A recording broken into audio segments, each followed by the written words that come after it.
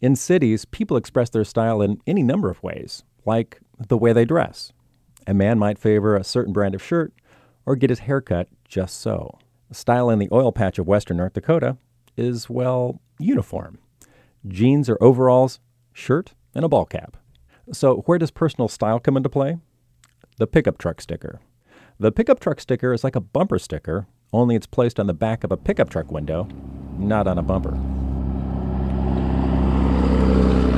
Since arriving in the oil patch, I've become obsessed with these pithy stickers and have snapped lots of photos of them.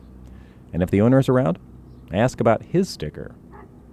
Like the other day in Watford City, there was this sticker on a black truck driven by a burly guy with a thick mustache. I came for the cash because I'm oil-filled trash. That's Richard Carpa. He's originally from Oklahoma. His sticker is a standout in the patch. I've seen it in a slightly different version, oil-filled trash and proud, on several vehicles. What did you like about that sticker?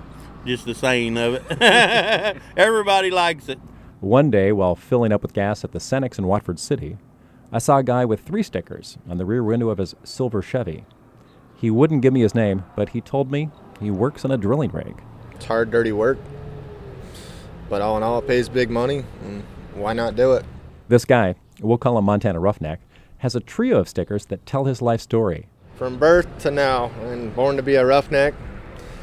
University of Hard Labor, that was my graduating, and now it's fight or trip pipe.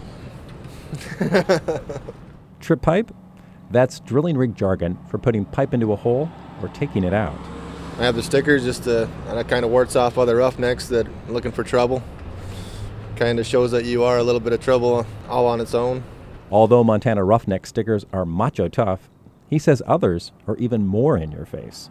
The ones that I see are pretty derogatory towards women.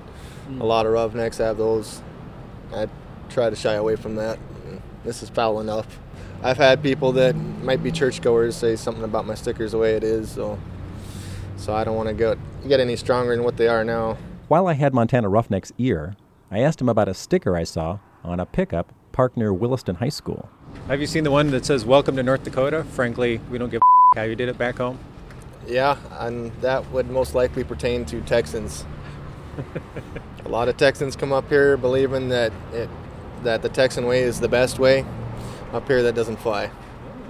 So how is the Texan way different from the North Dakota Montana way?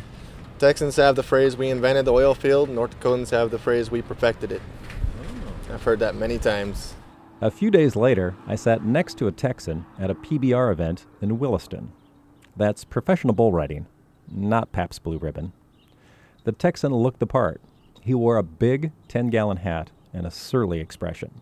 When I tried to make small talk, he stared straight ahead and said he wanted to get lit up.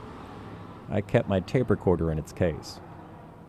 By the way, men aren't the only ones with stickers. I've seen ones in Williston reading, "Oil-filled wives, the backbone of the oil field," and "Badass girls drive badass toys." So where do these stickers come from? I've been in plenty of truck stops out here, and I haven't seen many good ones. I asked Montana Roughneck about that. They call it the sticker bus right here in Watford City. Comes through in the summertime. I'll be on the lookout. For Prairie Public and the Black Gold Boom Oil Project, I'm Todd Melby.